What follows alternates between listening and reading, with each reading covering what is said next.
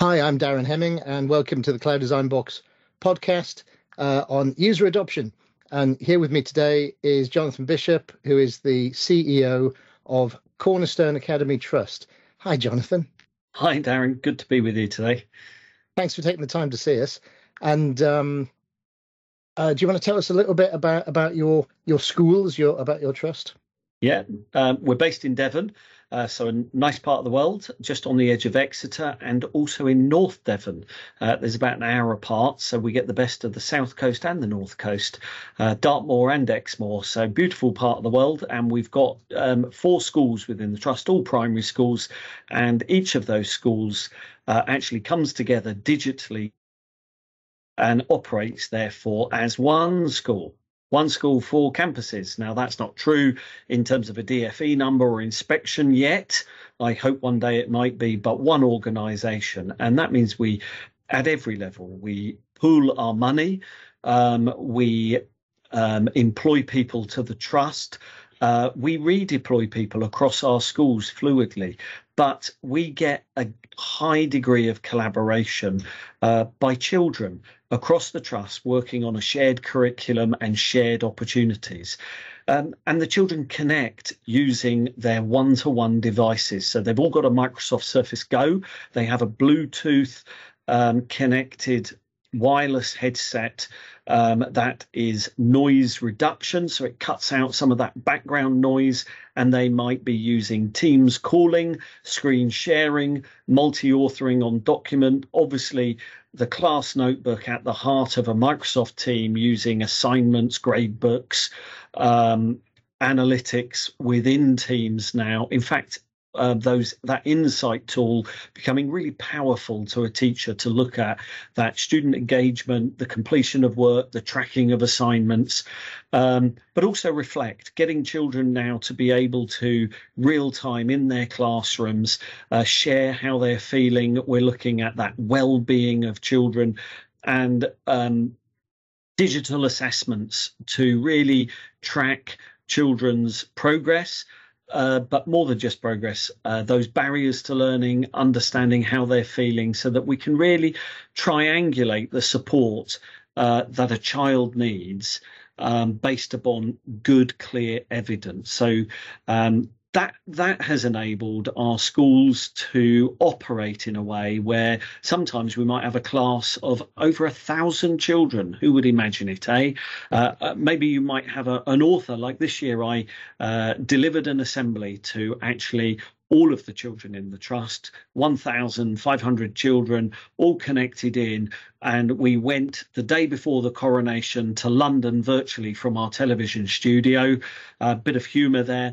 But we had Michael Morpurgo as an author online, and we were able to have this really dynamic lesson where every child could participate. We ran a Kahoot quiz as part of it, but we might tailor that down to a one-to-one mentoring program using Microsoft Teams to share the work and support a child to get better. So a class size could be anything from 1 to 1,500 children at the moment, and that blended learning approach being brought into the classroom, where at the heart of it actually is teaching the obvious: reading. If you can't read, you're going to struggle to write. Those core literacy skills, but in using the power of technology. So our 4 schools come together. For Microsoft, we've entered their Showcase School program, all 4 schools. So we're one of their Showcase system organizations, and we're working with them on this embedded technology in the hands of the children in their classroom. We're an English hub for the Department for Education, supporting schools in the teaching of reading. And that's very relevant because we're teaching phonics rigorously through a systematic approach, but we've also got those digital tools and things that we're going to talk about, I'm sure, such as Reading Coach and how that might fit in with that English Hub program. But we operate a science learning partnership, a computing hub, a behaviour hub. And so our model of education has got some really traditional features of high expectations, good behaviour, teaching of reading, but utilizing the power of AI, one-to-one devices in a modern, some may say even futuristic environment. Yeah, for sure. Well, let's dip into that. Those digital tools. Obviously, you've got things in place like, well, Class Notebook. I know that you've been using Class Notebook for many years, because we've been working with you on that. And I know that you've had the one-to-one devices. And I know that things like Immersive Reader, for example, have been very important within Class Notebook. But more recently, Microsoft have produced the learning accelerator tools. So that's the coaches and the progress things. So it's, search coach, reading progress, maths coach, speaking coach. All those things, and it's like you say, you have your basic your basic literacy, your basic numeracy, and it's quite interesting because you're almost talking about wellness as a kind of literacy as well, through things like the Reflect tool. So all those things come together, and of course that creates a very cross-curricular view. Because if you can read and you can do maths and you can present yourself well and you can search for stuff that you need to find, that obviously feeds into all the topic work that you do across the curriculum as well. So do you want to tell us a little bit about how you're specifically using those digital tools to improve teaching and learning? Yeah, we obviously the ecosystem, as we might call it, that you're in. I think the beauty of what we're developing and building as an approach to education with a one-to-one device, I've often said we give them a pen, a pencil, a ruler, and a computer. So seeing this as a powerful tool sat on their desktop, it's not about doing everything on a computer. And nor is it the computer replacing good quality teaching. You can't be great teachers in front of children to get great outcomes. And certainly a lot of talk about AI and is it going too fast and the dangers of artificial intelligence replacing people and taking away jobs. I think that's a far cry, actually, from what's happening. We're seeing this raft of tools, and it's interesting they've named them sort of the Accelerator suite. It's providing those elements that are really hard in a classroom for a teacher with 30 children to be able to do. So, for example, if we took Reading Coach and you want to listen to a child read and to support them in their reading, to be able to do that one-on-one, if you gave them 5 minutes, well, you can do the maths, 5 minutes for 30 children, how much of your school week is gone? It becomes unworkable in a class. So the way I've started to think about this is there's been a national tutoring program, and post-COVID, really trying to, as it were, catch children up. And I thought about, what does tutoring mean? And tutoring obviously is that one-on-one or small group going back over and re-explaining things. Of course, there's lots of online materials you can re-watch. So we record our lessons and embed that recording from stream back down into the class notebook and as part of the assignment. So if you've missed the lesson or you haven't understood the lesson, you can re-watch those parts of the lesson where that instruction, that tutoring, that teaching was taking place. And you can get your head around the resources that are in OneNote and watch other embedded video. You can use, as you said, Immersive Reader to read the instructions to you. So in your own pace, you're accessing the teaching. And that's not replacing the teacher. The teacher still delivers that interactive lesson. In one sense, tutoring teaching. I've then looked at the idea of mentoring, and we've got a strong mentoring program. Every child has a mentor. What happens in a mentor meeting? And that might be one-on-one sat in a room, or it might be using the video tool. So I might mentor a child in one of the schools from my office, we join, just like in lockdown, we join a Teams meeting and we have a conversation and we share screens. But what we're talking about is how's school going? How are you getting on and progressing? Show us your grade book. We'll look at the Reflect tool and talk about, I see that you've been worried about that new piece of work. What's causing you anxiety? Shall we have a look at your piece of writing?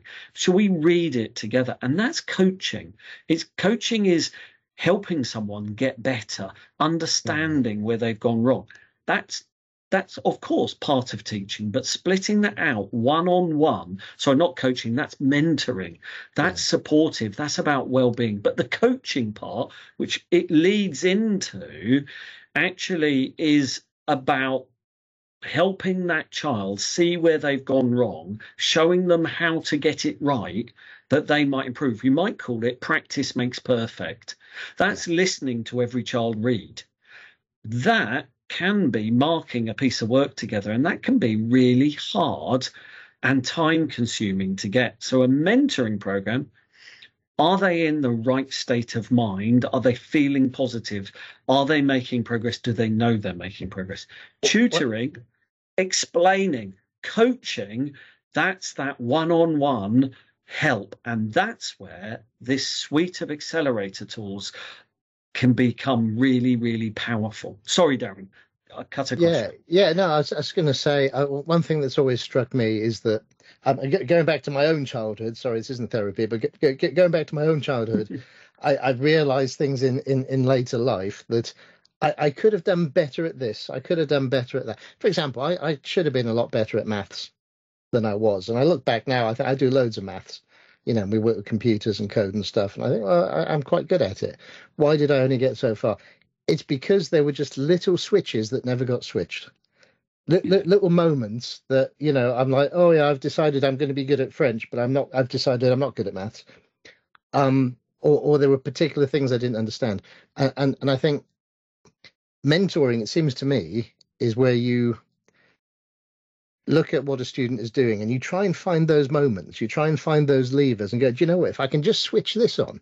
And we do it, it's not just a school thing, we do it in our business, Jonathan. We work with people, we have a lot of apprentices and we have young people working, and they're very, very good, very good. And sometimes we're like, you're really good, but you could be so much better at this if you just flip this one switch.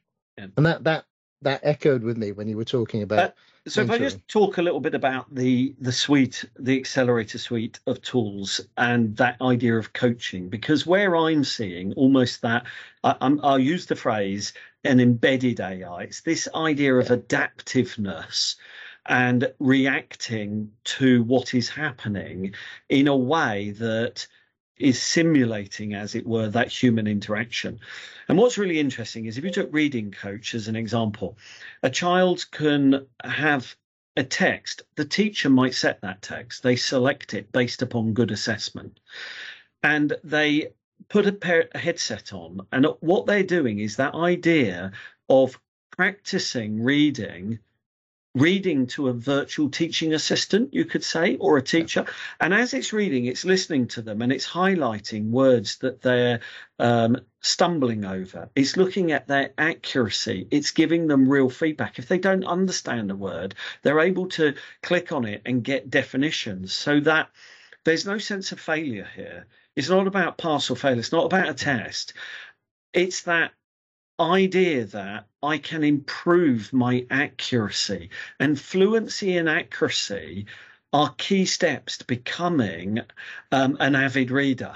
You get that decoding part. So, of course, early phonics, that human interaction, teaching children to decode in a really systematic, rigorous way, fundamental. Then you've got this part that we're choosing books and getting that appropriate choice of book. You need a good assessment system. And we're using online tools such as Accelerated Reader and a STAR reading test, or the GL reading test. So we're trying to get books that they're able to read within their reading age. But if there are words that they're struggling to understand the meaning of the fluency. You need that practice. And of course, going home to read to mum and dad, being the reader at the end of a day to the rest of the class, that group reading, guiding reading, all these different approaches can be great. But actually a one-on-one device, having a coach, no fear of failure, having a go in at reading and getting that instant feedback and it adapting to them and their level of reading. I think there's immense power in getting that to work. Now, you translate that into maths. It's not yet launched, but a maths coach, being an American company, I'll probably pronounce it correctly, math coach, doesn't seem natural, does it? But a maths coach is the same, isn't it? It's that point that often maths can be very right or wrong in its approach. And if the penny doesn't quite drop, you think I've got it, but it's wrong. There's a sense of constant failure. Then you get that I hate maths and that anxiety. Yeah. And what we really want to do is have great maths teaching that gets that cognitive understanding. And it's about developing their cognition, the language development of what those mathematical words mean. That's good teaching. That's about getting that mastery. And to really get mastery, you now need to go into, I'm going to go and do a load of examples. And one of the problems is if you go away, it happens to all teachers, pennies drop, go back to the desk, get distracted by something, come back to it, it's gone. What you want is that coach that says, have a go at this example, practice this. And I think a digital tool to enable that will be helpful. If we looked at the idea of search coach, well, that's really important, isn't it? If we're wanting that independent study in a safe way, enabling and empowering children to operate in a big, bad, wide world has always been an area of debate. It's a jungle out there right now, isn't it? And misinformation and false information, really teaching children how to validate that the information they're getting is appropriate, is correct, and it's safe. You combine that then with learning to read, in those screen readers, combining these tools is really equipping children to exist in this modern world. And in a modern world, you know, and I know, we're having a chat here today. If you can't present your ideas coherently, succinctly, if you can't speak with clarity, actually oracy and early language is almost a precursor, isn't it, to learning to read. So I think that oracy built into speaking coach, where you can hear yourself and it gives you feedback, says you keep repeating those words. Change your phrases, speak a bit faster. I get criticized that sometimes my brain is thinking, I'm obviously a bit of a slow thinker, and I slow down and don't talk quick enough. And so that idea of not just public speaking, but being confident in who you are to articulate yourself clearly. You bring that raft of tools together, give a child a Microsoft Surface, a digital pen, a Bluetooth headset, and this toolkit that will enable them to say, I'm anxious, I'm worried, I need to practice my reading, I'm unsure if this piece of information is right, is giving that level of empowerment and independence to the learner. And I think together as a toolkit, combined with a pen, a pencil, a ruler, going to an art room, riding a bike, climbing up a climbing wall, creates a broad, balanced, exciting curriculum where we're putting learning in the hands of the children, and they become independent, avid learners. That's the goal, surely, of every teacher in every school. Absolutely. So teaching and learning, I think you're absolutely right. These digital tools and using them correctly massively reinforces and extends the scope of teaching and learning. What about digital assessment? How do you feel about different ways of assessing things digitally? Self-marking things, or just literally just doing the work on a computer, but it gets marked by a teacher. I think digital assessment is the way forwards and has got immense power. And I'll give you a few examples. First of all, I think having a standardized assessment that's done in an exam hall under exam pressure, where you're sort of being benchmarked against your peers, has been debated for very many years as almost sort of damning on a child's potential, and can it work? Actually, we're using the complete digital solution from GL Assessments. It's an adaptive assessment, so it's adapting to the answers given as it goes. It's more like putting your headset on again and going to do an online quiz. You can remove that sense of pass and fail. And what we're trying to do is work with children and families to say, where are the areas that we can help you improve on? So any good assessment, obviously the old adage, feed the pig, not weigh the pig, needs to be not we keep trying to measure progress as a judgment, but what we want to do is use it in a targeted way to understand where there are children who are not making the progress, why not? So you've got to take the idea of progress in obviously the core English, math, science, but aligning that with barriers to learning, dyslexia, dyscalculia, along with looking at their biases in the way their thinking is, that cognitive thinking. Then you can design a curriculum that can be adapted to meet those needs and cover the knowledge that they haven't yet grasped. So if you've got good assessment and align it with these coaching tools, the two combined together become really powerful. If you then starting to take that instant feedback from children through Reflect, and you go, well, this child hasn't understood something and they are really anxious about it. Is it because I didn't explain it well enough and the penny's not dropped? Or is it actually you've got to overcome through a good mentoring meeting that worry and anxiety first? What it does is, if that data can be pulled into a clear, quick insight into that child, then a teacher can be making that formative assessment that's changing their teaching and the planning. And I think that's powerful. What you talked about as well was marking. And I think if a child has got ideas down on a page and you can share a screen and you can go through the work together and be digital linking on the work and and improving it with ideas and then sending them away to do it again. The idea of the grade book with a rubric then is not about you scored 100% or 8 out of 10, that you get that final. But actually what you're doing is saying, here are the success criteria for this piece of work.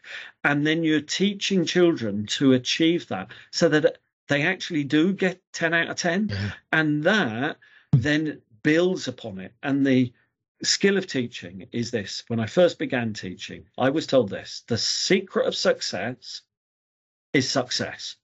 Give a child success and they want more of it. Yeah. And assessment should be about making children successful, not about saying you didn't cut the mark, you failed. Yeah. And that would be my view, where digital assessment can be really a game changer and a powerful tool in the hands of the teacher. For me, it's always been about kind of, you know, I used to be a language teacher, and it used to break my heart covering the kids' books in red pen, because we had a policy, you have to correct everything. Whereas I didn't really like doing it that way. I used to say, right, listen, kids, today we're going to work on the past tense, so we just have to get that right. So that's what I'm looking for today. And the next time you do a piece of work, I'm going to set a specific success criteria. And today we're going to work on our nouns and adding S's on the end of nouns if they're plural, or that kind of thing. Yeah. So you might not necessarily measure every single thing every time. It's about focusing the rubric. Now, of course, over the spread of, you know, half a dozen exercises, you might want everybody to be doing everything correctly, and hopefully by number 6, they actually everything's come together and they're doing everything properly. Yeah. And what actually is quite nice in that is, in life, for most of us, our pieces of work that we do and achieve is collaborative. Even this podcast is collaborative between you and me, and we had a call beforehand. We've worked out what we want to discuss, and we're working on our understanding, building our ideas together. Now, in education, we often focus too much on the individual child and their personal progress. Now, that, of course, is important, and that idea of personal best.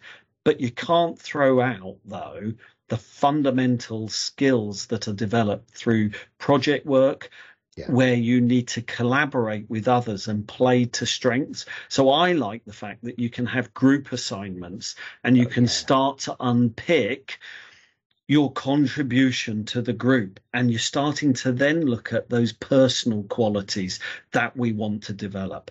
And I think then when you bring that together as a whole toolkit, then the real power of technology in education is seen. Each one in its own right might be useful, but brought together in the ecosystem that I talked about at the beginning it's more than a learning platform for assigning work to be done at home. This becomes a way of working that is woven into daily life in a busy classroom. Fantastic. Jonathan, thanks for taking the time to see us today. It's always a pleasure. I think this is about your third visit to the show now, friend of the show.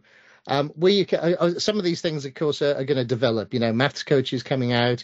There are some other things that are happening that we can't talk about, but they're fantastic. Will you come back at some point in the future and talk about the progress of those new tools as well? I'd love to. And we like everyone are, early adopters at the cusp of these things. And what we've got to do is get them embedded into classroom practice and see the impact that it's having. So I'd be delighted to come back. And as always, Darren, it's been good chatting to you.